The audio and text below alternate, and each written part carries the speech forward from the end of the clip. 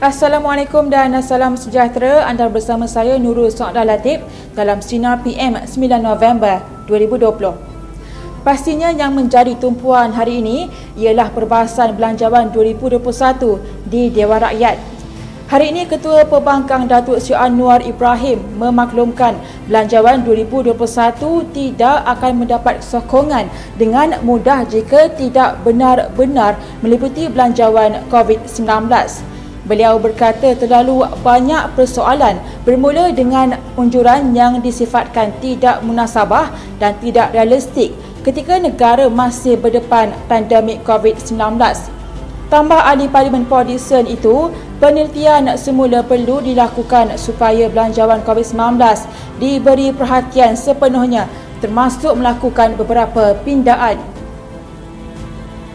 Masih berkenaan dengan belanjawan 2021, Barisan Nasional akan terus menggesa kerajaan supaya melanjutkan moratorium pinjaman hingga berjaya, kata bekas Perdana Menteri Datuk Seri Najib Tun Razak. Beliau turut mempersoalkan mengapa moratorium pinjaman pukal tidak dilanjutkan sedangkan Perintah Kawalan Pergerakan Bersyarat PKPB terus dilanjutkan. Menteri Kewangan Senator Tengku Datuk Seri Zafrul Tengku Abdul Aziz ketika pembentangan Belanjawan 2021 Jumaat lalu mengumumkan hanya golongan kategori B40 dibenarkan untuk memilih antara dua pilihan sekiranya mereka menghadapi masalah untuk membayar pinjaman. Beliau berkata golongan B40 boleh memilih moratorium 3 bulan atau mengurangkan pembayaran ansuran bulanan sebanyak separuh selama 6 bulan. Kita beralih ke Sarawak. Belanjawan 2021 yang dibentangkan di Dewan Rakyat Jumaat lepas tidak menanaktirikan Sarawak, malah dapat membantu bumi penyalang itu membuat persediaan menjadi negeri maju menjelang 2030. Ahli Parlimen Batang Lupa Datuk Seri Rohadi Abdul Karim berkata, Sarawak turut memperolehi jumlah peruntukan besar yang tidak secara langsung seperti diumumkan Menteri Kewangan Tengku Datuk Seri Zafrul Tengku Abdul Aziz. Antaranya menurut Rohani, Sarawak mendapat semula peruntukan untuk penyukatan perimeter tanah hak adat Bumiputera NCR yang dihentikan dalam Belanjawan 2020 yang lalu. Lain pula kisahnya dengan Jabatan Hal Ehwal Khas Jasa.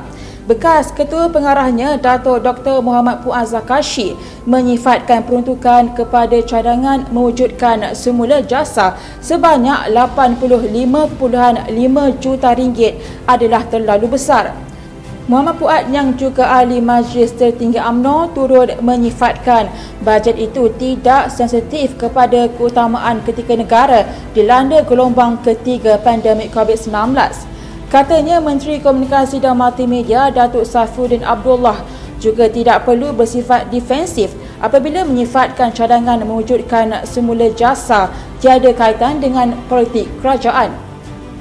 Muhammad Puad mengakui sebagai Government of the Day, pihak kerajaan memerlukan beberapa agensi sebagai lidah penyampai dasar dan inisiatif kerajaan dan tujuan itu tidaklah menjadi satu kesalahan. Kita beralih ke berita global. Bekas pembantu Presiden Amerika Syarikat Donald Trump membuat pengumuman yang mengejutkan apabila mendakwa isterinya Melania Trump sedang menunggu masa untuk bercerai. Pendedahan itu disiarkan oleh akhbar Mail on Sunday semalam, iaitu selepas Trump kalah dalam pilihan raya Presiden Amerika Syarikat kepada bekas naib Presiden negara itu, Joe Biden daripada Parti Demokrat. Maklumat rumah tangga Trump itu didedahkan oleh Marasa Marigold Newman yang sebelum ini menjadi pengarah komunikasi untuk Pejabat Perhubungan Awam Rumah Putih. Sebelum kita akhiri SINAR PM kepada anda, jom kongsi rezeki bersama Karangkraf Medicare. Jana pendapatan tanpa modal besar hanya dari rumah. Dan kepada anda, teruskan setia bersama SINAR Harian di portal, Facebook, Instagram, Twitter dan YouTube. Dan jangan lupa untuk maktur aplikasi SINAR Harian bagi mengikuti perkembangan semasa dalam serta luar negara.